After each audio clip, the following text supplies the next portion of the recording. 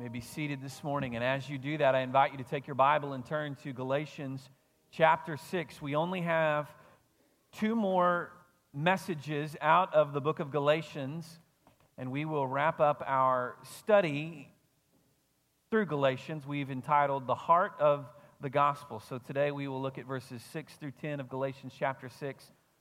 Next week we will pick up in verse 11, and we will finish Galatians chapter 6. And then in the summer months, once we finish with our study in Galatians, we will move on to a study in the first several chapters of the book of Revelation, looking at the 7 letters to the 7 churches that are written in the early chapters of the book of Revelation. So that'll be exciting. I hope that you'll make plans to be here this summer. I'm going to play the role of Captain Obvious this morning a little bit, but have you noticed that it's rained a little bit, right? In fact, some of you may have not driven to church this morning. Maybe you rode the boat in, maybe you parked and swam part of the distance. I know that there's a lot of flooding around. Don't you love it that as they're covering this on the news last night, of course, the coverage of Chickasha just happens to be all of the people trying to drive through it, and it just makes us look so redneck and backwards, I guess, right? And you want to say it's a small few, but nonetheless, that seems to be always why we end up on the news. Someone doing something, well, I don't know a better word other than just redneck for it, But nonetheless, I do, even though that's kind of, silly and we make light of that, I don't want to make light of the fact that for many, there's been real damage. And so I just want to say that our thoughts are with those whose homes maybe are affected, that maybe your businesses are affected. And in reality, more than just our thoughts being with you, if you know of someone, or maybe if you are the someone whose home or whose business is either being threatened by floods, because they say, that especially with the rivers, that the worst hasn't actually happened yet, may still be on its way. And beyond that, if you are that person, if you know someone, we want to be able to help. So particularly, like, for example, this morning, one that I know of is Jerry and Michelle White, who their home out on the way toward, between Ninnekah and Rush Springs, the river is up out their direction, and they were thinking that there was a possibility their home was going to flood this morning, and so they were moving furniture up on the second floor what they could, and trying to move cars and equipment and things out of the way.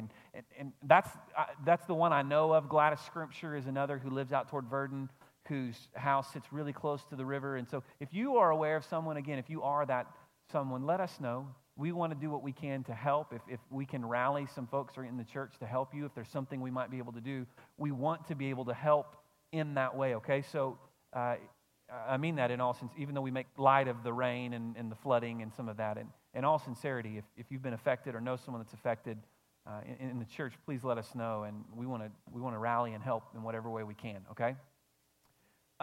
Galatians chapter 6 this morning is, in a very broad sense, what's happening is Paul is wrapping up the study to Galatians, and where it's a study now as we're looking back on it. Of course, at the time it was a letter that he's writing, and as he's finishing his letter, as he's winding down the way that you often do when you write a letter to someone or compose an email to someone, as you begin to kind of wrap things up, you draw it to a close. You begin to pull things together, and that's exactly what Paul is doing here in his study, our study through Galatians. He's pulling things together, drawing things to a close, and so he is giving some instructions that are intended to take what he's already given, the instruction he's already giving, and draw this all together in a way so that he can put a final period on it, right? This is the way that we do things when we write letters or emails, or this is how we write as well. And so what we find in these last few chapters is that Paul gets pretty practical about his instruction, and he is taking the concepts of the gospel and understanding and believing in the gospel rightly, and now he's applying it to our lives, particularly in our relationships with each other. And so the passage that we studied last week, we saw in chapter 6 how we ought to live with each other, how we ought to work to restore those who have fallen, how we should bear one another's burdens. These are instructions about how we should live together as the body in light of our understanding of the gospel. And we saw this last week, that when we understand the gospel, it always affects our relationships with others. Believing the right things always bears itself out in the way that we live, and most especially in our relationships with each other. And we'll see more of that this morning in this passage that we will study. And in particular, this passage that we're studying this morning, I think we see that as we connect the dots in these relationships that we have, it draws us back to the idea of biblical community, Christian community, which is something that we talk about a lot.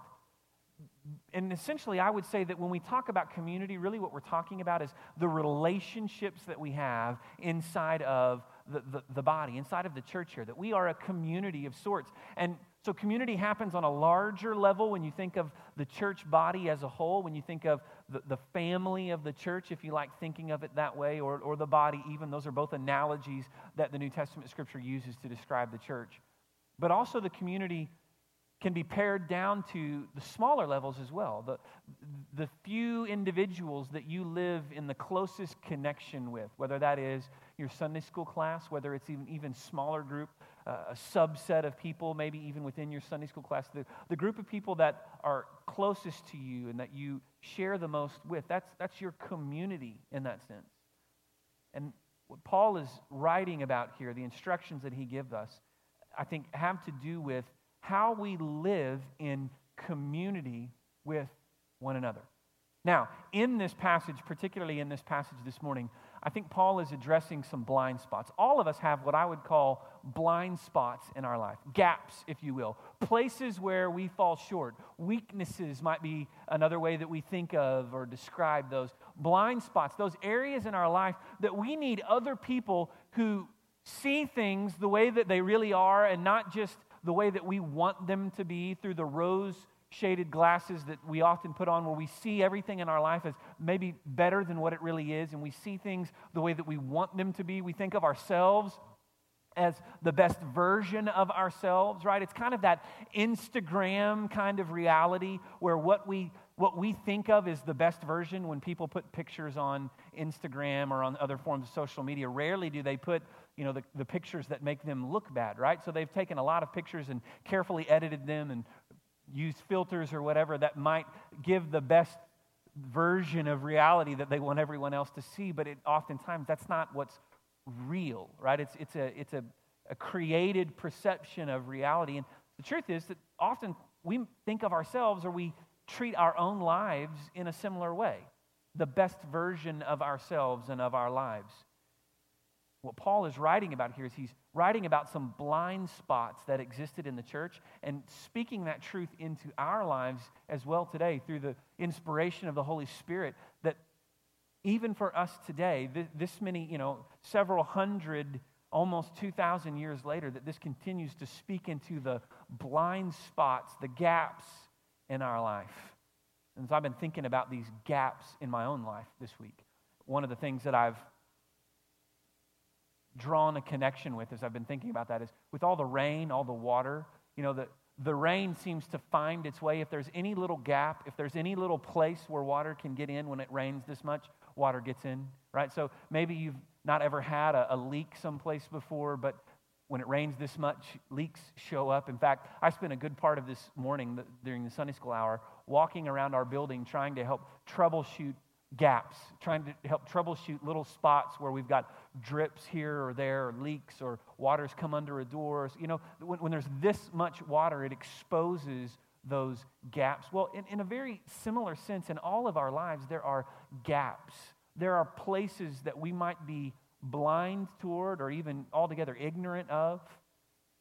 And the Word of God speaks this truth that is intended to expose those areas. And through the conviction of the Holy Spirit that works as we study the Word of God, I think He's going to show us those places in our life that we need to revisit, those places that we need to surrender to the Lord, that we need to have other people in community who are speaking truth in our life and helping us to see things for what they really are and not just what we want them to be. And this passage this morning speaks to that. So as we study through this, and you'll be able to follow along with your worship guide on the backside where you can take notes. There are 4 different areas, 4 different categories, if you will, that are addressed in this passage this morning that I want us to see that all relate to the idea of living in biblical community together and how sharing life together centered around God's truth, around the gospel, will make all of us better in our lives. And so let's read this passage together and then look at the study of the text that we have. Verse 6, he writes, "Let the one who is taught the word share all good things with the one who teaches. Do not be deceived. God is not mocked. For whatever one sows, that will he also reap.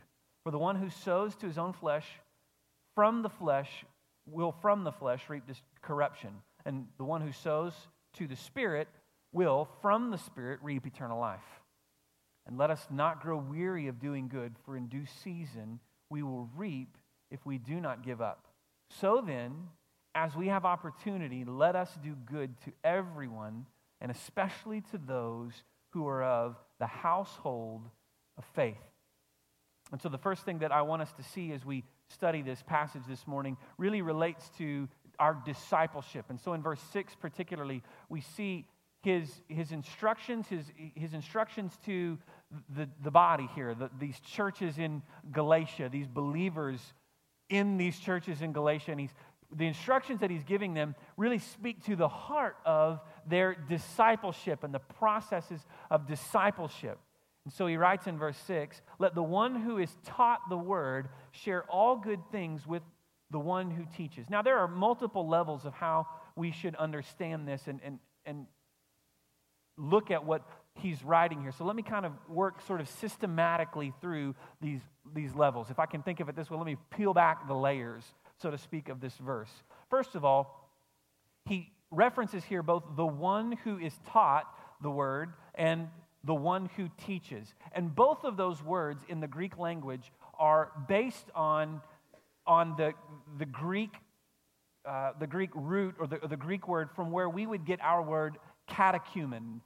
And a catechumen is someone who is taught, right? If you grew up maybe in certain traditions that practice what they call catechesis or a catechism, it's a formal set of teaching or instruction. Oftentimes you'll go through it maybe in your sort of your formative years in and around around the age of 12 in different traditions. And so you go through this catechesis or this catechism, and you're taught these foundational lessons of theology and of biblical truth. And then from that you are confirmed, if in certain traditions, or in other traditions maybe there's a ceremony of sorts, but it's sort of this formal understanding that you have now been taught and instructed. And although in Baptist traditions we don't have a formal catechism that we follow, there is an informal catechism of sorts. In fact, a lot of our ministries for children are designed to equip our children with sound foundation that will serve them well the rest of their life as a believer. And so we're trying to teach them how to study the Word. We're trying to teach them how to read the Word. And it's things like just knowing the Word, knowing the books of the Bible, and how to find a book in the Bible, and not being afraid to open and read and study the Bible, and teaching them truths about the basic doctrines. You understand, don't you, that we don't approach children and preschool and youth ministry as just babysitting your kids. That's not what it is at all. When you send your children to us, we're instructing them, we're teaching them. Even now, we have people who are with our little ones in our nursery, and they're holding them and they're playing with them. But in a spirit of prayerfulness, they're trying to instruct even our youngest ones about God's love and His Word and those things. And this is a part of our catechism, our instruction. Well, we get that word from the Greek root of these two words, the one who is taught, the one who teaches. He's talking here about the student and the teacher, or, as I would say, the disciple and the disciple maker, or the discipler. He's speaking here about this relationship that exists between someone who is being discipled and the person who is discipling them. And in all of our lives, there have been people who have been instrumental in mentoring, discipling, teaching us. Maybe it was a Sunday school teacher. Maybe it was a youth pastor. Maybe it was a coach. Maybe it was a parent. Maybe it was a friend's parent. Or there have been people who were instrumental not only in your journey to faith, but also in teaching you and instructing you along the way that you might grow in your Christian faith. Even now, probably most of us in the room could identify someone that we look to, that you think of as your example, someone who is your mentor or your teacher of sorts.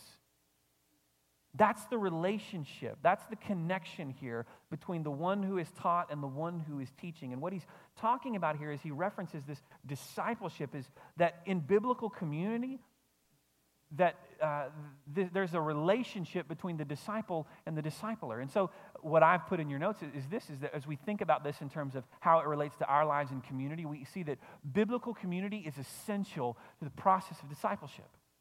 Biblical community is essential to this process of discipleship that God has for each of us. That God wants us to grow in our faith. And not only does he want us to grow in our faith, he wants us to follow after him.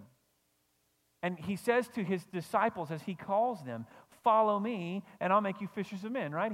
Jesus himself pours in the life of his disciples. He sets that example for us. His disciples then pour into the lives of others and raise up others. Paul writes in some of his letters, follow me, imitate me. In Ephesians chapter 5 and 6, he's talking about following the example. And he writes specifically, be imitators of me as I imitate Christ, right? We're to follow that example that's been set for us by those who pour in our lives. And so the idea is that we would both honor the ones who invest in us, but also that we would learn from that so that we could invest in others. Now, that's one layer here of what's happening, right? Let the one who is taught the word share all good things with the one who teaches. Now, there are other levels to this as well. He's talking specifically as well, I think, about the one who is taught share with the one who teaches. There's a component of this that's financial in nature, because he's talking about the ones who are served take care of the leaders of the church. So there's a component of this that's dealing with the leadership of the church and how those who are in the church, who are in the body, ought to take care of those who have given their lives, made it their life's call. Really, God has made it their life's call to serve the body and equip the body, and they're to take care of them so that they can do that work of serving. In fact, a lot of commentators, a lot of scholars would say that this is maybe perhaps the earliest reference that we have in the New Testament to a professional, if you want to think of it that way, or a vocational is a word I would rather use, a vocational type of calling to the ministry, because Galatians was one of the earliest books written in the New Testament. And so this is one of those earliest references to the idea of what was developing at this time in the church of those who were vocationally called to serve the body, pastors who would equip. But beyond that, I think more than even just the relationship of pastor or shepherd to the flock or to the church, I think there's a level of this of us honoring those who teach and serve in the roles of ministry in our church. Think about those who give of their time each and every week to study and prepare a lesson so that when you come to Sunday school, there's someone who's ready to teach and bring the word. Think of those who give of their time each week to pour into our youth and our children and our preschool so that we have outstanding programs for them, so that we're not just babysitting, but that we're equipping, we're raising up future generations of believers and mentoring and discipling them. Think of the people who have made an investment in your life, who singled you out, who sought you out and invested in you because they saw potential in you along the way. We ought to give honor to those. We have to, as he says here, share every good thing, all good things. And you know, the greatest way that we can share all good things is when we take up that example and we begin to live it in our own lives. When you begin to make an investment in the lives of others, like the investment that was made in you, I think there's no greater way than to honor the one who has discipled you, the one who has invested in you, that you would begin to reproduce, that you would begin to reciprocate. And so in the scripture, oftentimes, you find that the apostles, those who are writing these letters, particularly the letters themselves, Paul, John, Peter, as they're writing these letters, we see this language where they refer to their audience as their children or their brothers or beloved. They use these kind of words as they write because these people that they're writing to are dear to them. And anyone who has ever invested in the life of someone else would tell you that the people that they pour their life into are dear to them. And there's no better way to honor the investment that has been made in you than that you would take up the mantle and begin to invest in someone else. And so there are so many levels here of how this applies to our life, but I think none greater than understanding the role that each of us plays in becoming disciple makers. That the reason we are discipled is not just so that our discipleship would be an end unto itself, but we are discipled so that we might become disciple makers. And so discipleship is essential in our lives, and biblical community is an essential part of that process of discipleship. So we see discipleship portrayed for us in the instruction that Paul is writing here. But not only do we see how important this discipleship is to biblical community, we also see the idea of deception. Deception in verse 7 and 8. He writes, do not be deceived, right? Now we ought to take note because he has said it, and he can't say it much more plainly than this. He said it clearly. Don't be deceived. So now he's about to tell us what it is that would deceive us. We need to take note of this. He's giving us a very clear command and instruction here. He says, God is not mocked, for whatever one sows, that will he also reap. For the one who sows to his own flesh will from the flesh reap corruption, but the one who sows to the Spirit will from the Spirit reap eternal life. If you want to reap eternal life, then you have to sow those things. So we see that biblical community exposes the deceptions that lead us astray. When we live our lives in close connection with other believers and we allow them to speak into the blind spots, the gaps that exist in our life, it exposes for us the deceptions that lead us astray. Sadly, the reason that many Christians are not reaping a harvest of righteousness is because they're not sowing it in their life. The reason that we look around us and we see so many whose lives in the church are spiritually anemic and even border on being dead, that there's no spiritual pulse in our lives, is because we are reaping what we have sown.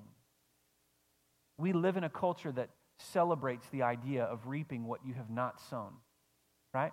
In the world all around us. And we live in an instant society where everybody wants everything now.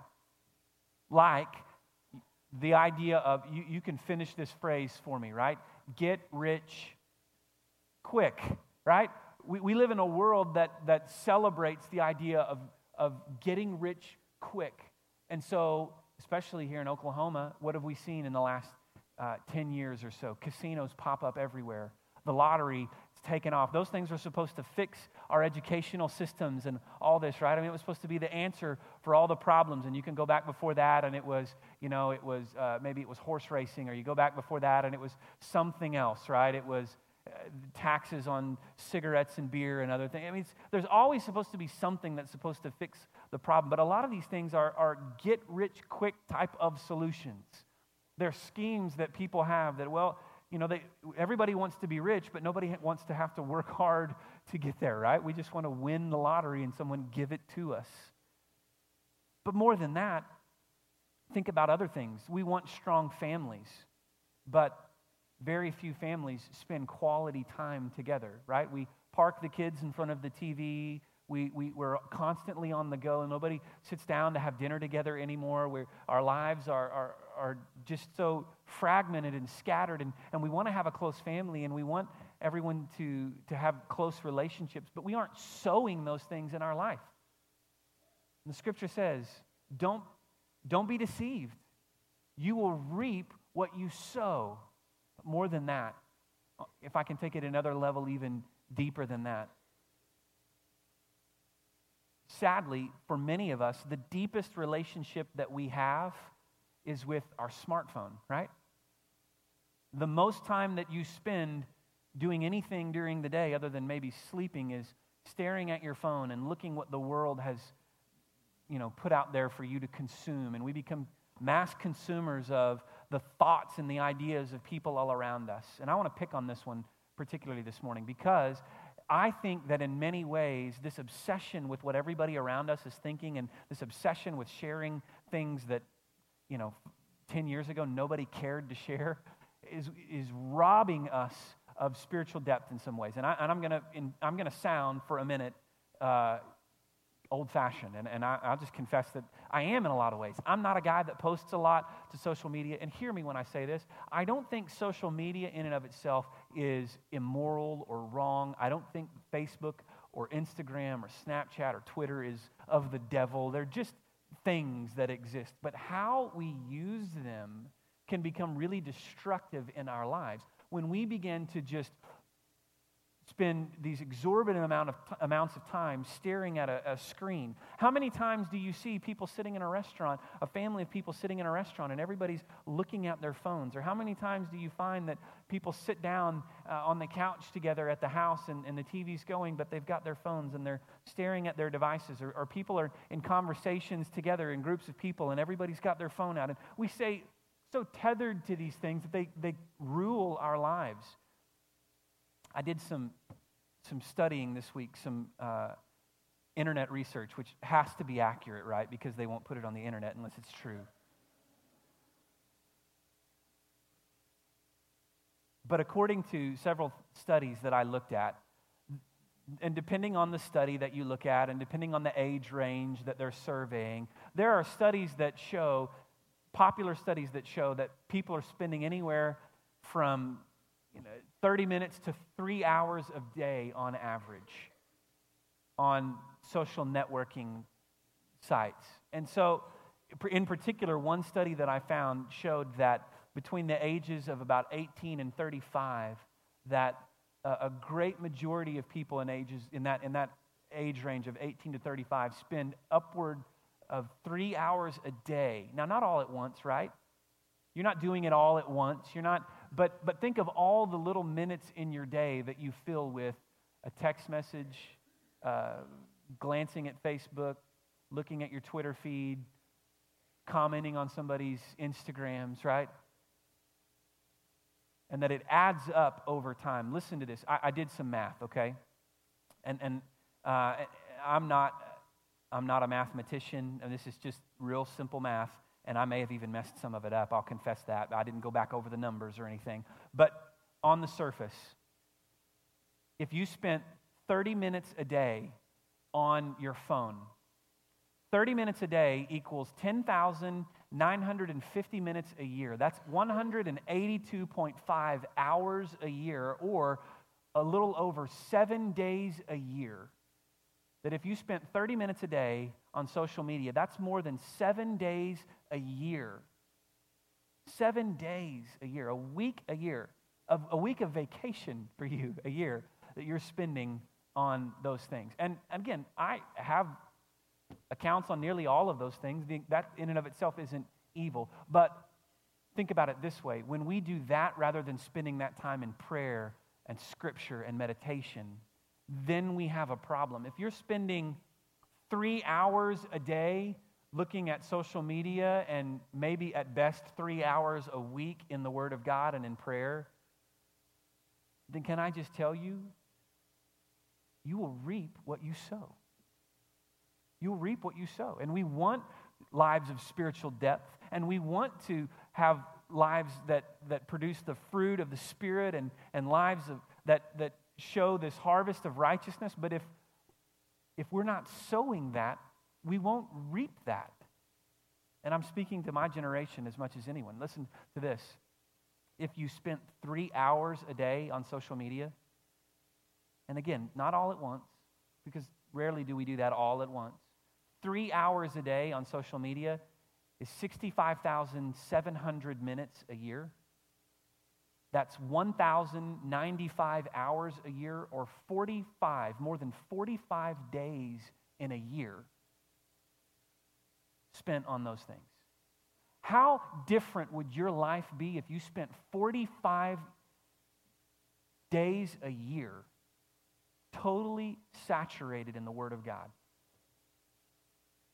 And it came just a little bit at a time, a free moment here or there, moment in prayer, meditating on a word of Scripture, studying the word, reading, practicing the discipline of reading systematically through Scripture.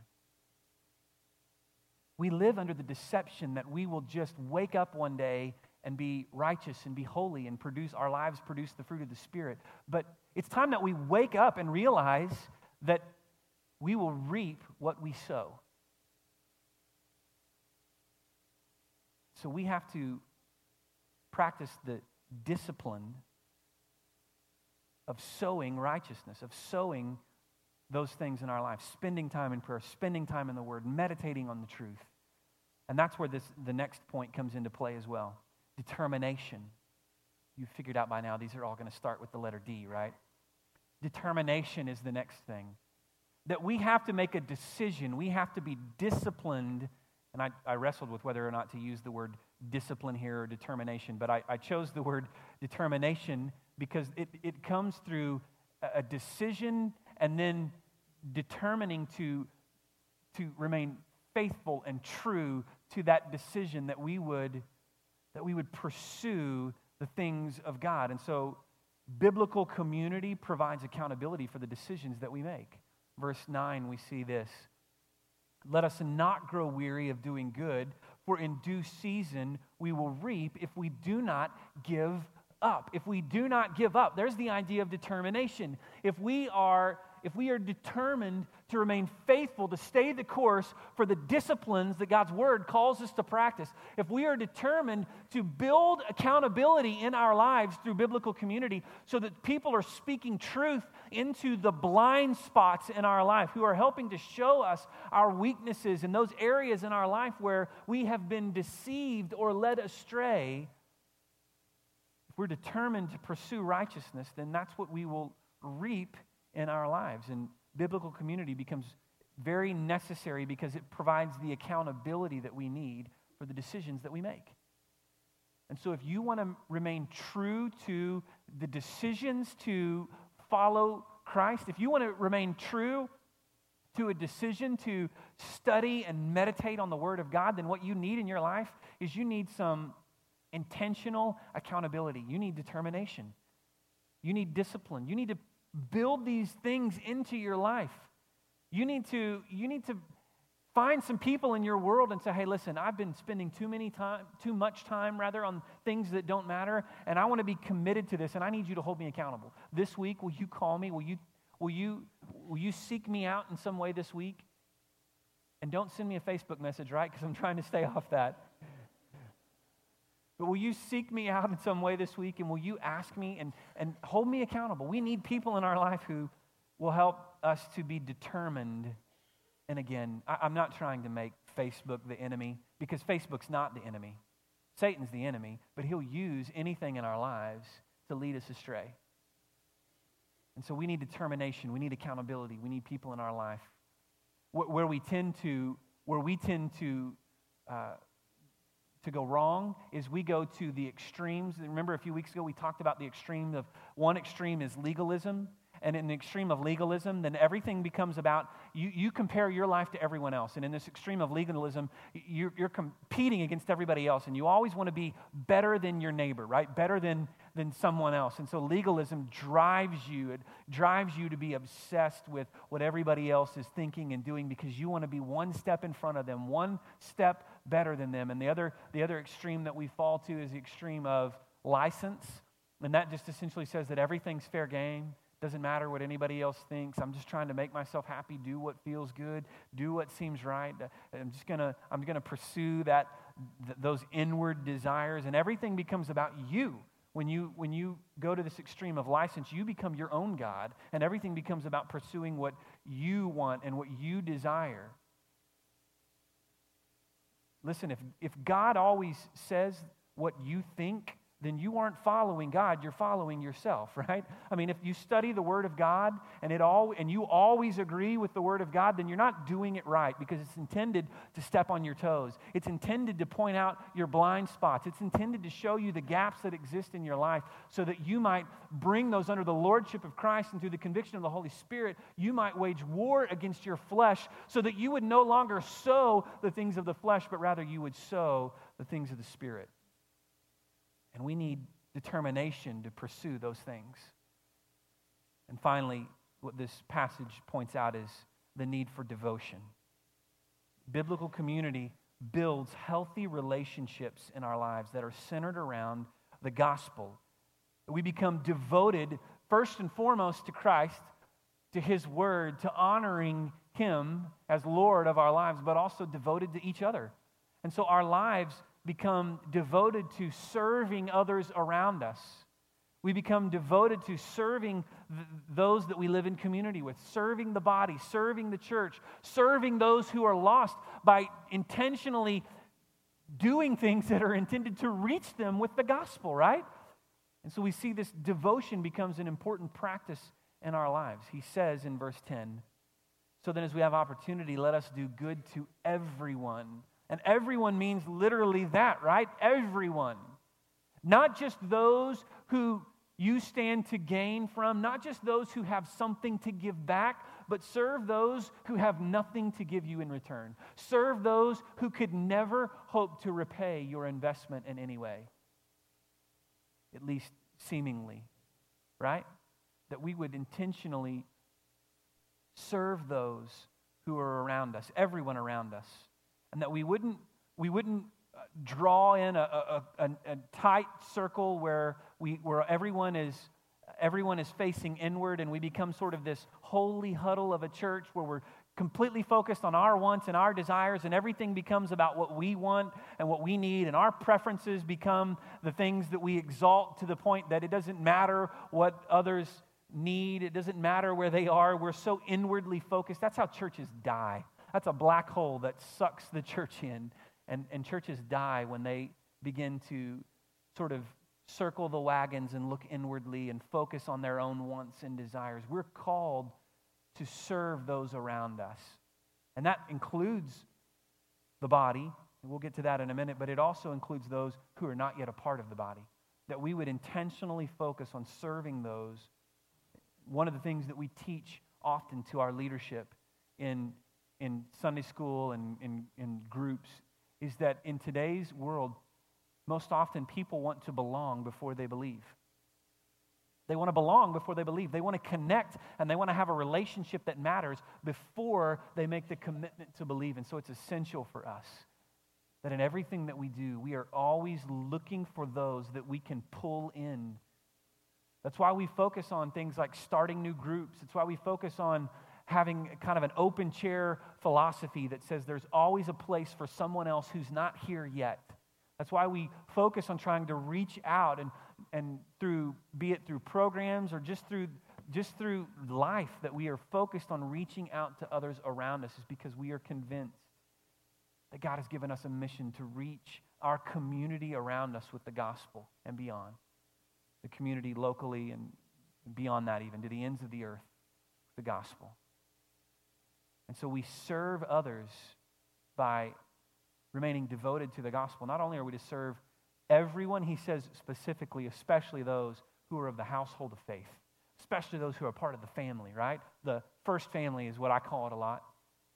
That we would look for ways to serve those who are in this body, to place the needs of others, even the desires of others, in front of our own. And that we would make it our intention to serve. So how are you serving, right? That begs the question then. How are you practicing this devotion? How are you devoted to others around you and serving and meeting the needs of others around you? The reality is that these things don't happen on their own. You're not going to wake up one day and be totally holy and be completely spiritually formed, right? There's a process of discipleship that we have to go through. We need people pouring in our lives, and we need to honor those who've invested in us. And the greatest way we can do that is by growing to the point where we can begin to invest and pour into the lives of others. That every one of us can be easily deceived, and so we need people in our lives who are exposing the blind spots, the deceptions that we've believed, the things maybe that we haven't even understood that we've fallen for. You understand what I'm saying? That's what makes them truly blind spots, those places that we don't even know that we've missed it, and we have somehow. We need people who are pointing out the deception. We need determination. We need accountability in our lives. We need devotion, to be devoted to each other, to be devoted to the gospel. And all of these things are byproducts of biblical community as we live our lives together as the body. As we understand the gospel, and then as we make a commitment to live lives centered around the gospel, so that the gospel itself is at the heart of who we are. It's the heart of the gospel again, right? We come back to it every time we study a different passage. The heart of the gospel leads us to be in community with each other. But as we begin to think about how we would respond to this morning, I want to go back to this one point. These things don't just happen.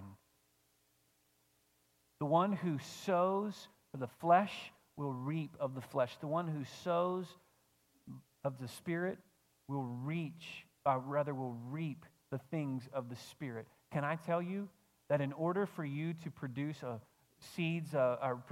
harvest of righteousness, you've got to sow seeds of righteousness. If you want to follow God, if you want your life to be spent making a difference for His kingdom and being devoted to Him, so that your determination will drive the decisions that you make, so that you will find those deceptions, and that you will work to surrender those things to the Spirit, so that you will also be completely engaged in that process of discipleship and making disciples, then you've got to put some seeds in the ground. You've got to sow those seeds in your life. And so today, I pray that God would prompt you, that His conviction would be on you even now about how you need to make some changes in your life. You need to start sowing some new seeds, so to speak, that you would produce a harvest that you have not seen in your life, that God would do a work beyond what you've seen as you faithfully sow seeds of righteousness, as he says here, sows to the Spirit, so that you might reap from the Spirit a harvest of righteousness, eternal life, right? So in just a moment when we pray, our altars will be open. We'll have a time of response, a time of invitation, and during that time, as we sing that song of invitation, maybe God is working in your life and He's pointing out something specific, a commitment that you need to make, some practices that you need to build into your life, some blind spots that you've missed, and God, through the conviction of His Holy Spirit, is showing you these things this morning. Would you respond to Him by bringing some other people in on this, right? Like we talked about. If you need some accountability, you need some people who are going to help hold you to those decisions that you've made. You can come this morning and share that with one of our staff who'll be here at the front. You can maybe you go to someone. Maybe if you've been discipled or mentored by someone and they're in the room, maybe you seek them out and you say, hey, would you pray with me? And you can come and pray here at the altar this morning. But I want to challenge you with this. In whatever way God is prompting you, in whatever way He's leading you this morning, that you would respond in obedience and that you would recognize that we don't just become righteous on our own. It's the work of the Holy Spirit in us as we are disciplined, as we are devoted, and we pursue this community that God has called us to as the body. And so after our prayer, as we stand to sing this song, if God is leading you, you come, you respond this morning by faith. Maybe for some of you, it's that you need to plant your life here. You need to join this church and intentionally become a part of this body, because God wants to use you and He wants to use this church in your life. You come this morning. You take one of our staff by the hand. Let us receive you and help you walk through that process of joining this body and becoming a part of our church. Whatever it is, as God is prompting you, you respond this morning. Let's pray. Lord, as we as we look now toward a time of response, a time where we actively respond to your leadership in our lives, as we actively respond, as you are leading us, I pray that your conviction would draw us to those steps that we need to take, the decisions that we have to make. God, that you would not only point out those decisions in those areas where we need to respond, but then also, Lord, by the power of your Holy Spirit in our lives, that you would enable us to live those lives of righteousness, that we want to be led by the Spirit. We want to sow to the Spirit so that from the Spirit we will reap eternal life. And God, we understand that your leadership is an essential part of that process. Lord, today, maybe even if there's someone here who has never experienced the leadership of the Holy Spirit because the truth is they've never really surrendered their life to you, I pray that even now, through the work of your Holy Spirit, you would draw them to salvation, that they would surrender their life to you. As we stand and sing that song, that they would come forward and give their life to you, trusting you to lead them. And Lord, however it is that you're leading us, would you place that weight of conviction on us so that we might respond in obedience? Help us, Lord, honor you by being devoted to you first and also to each other in community. We pray this in your name, God.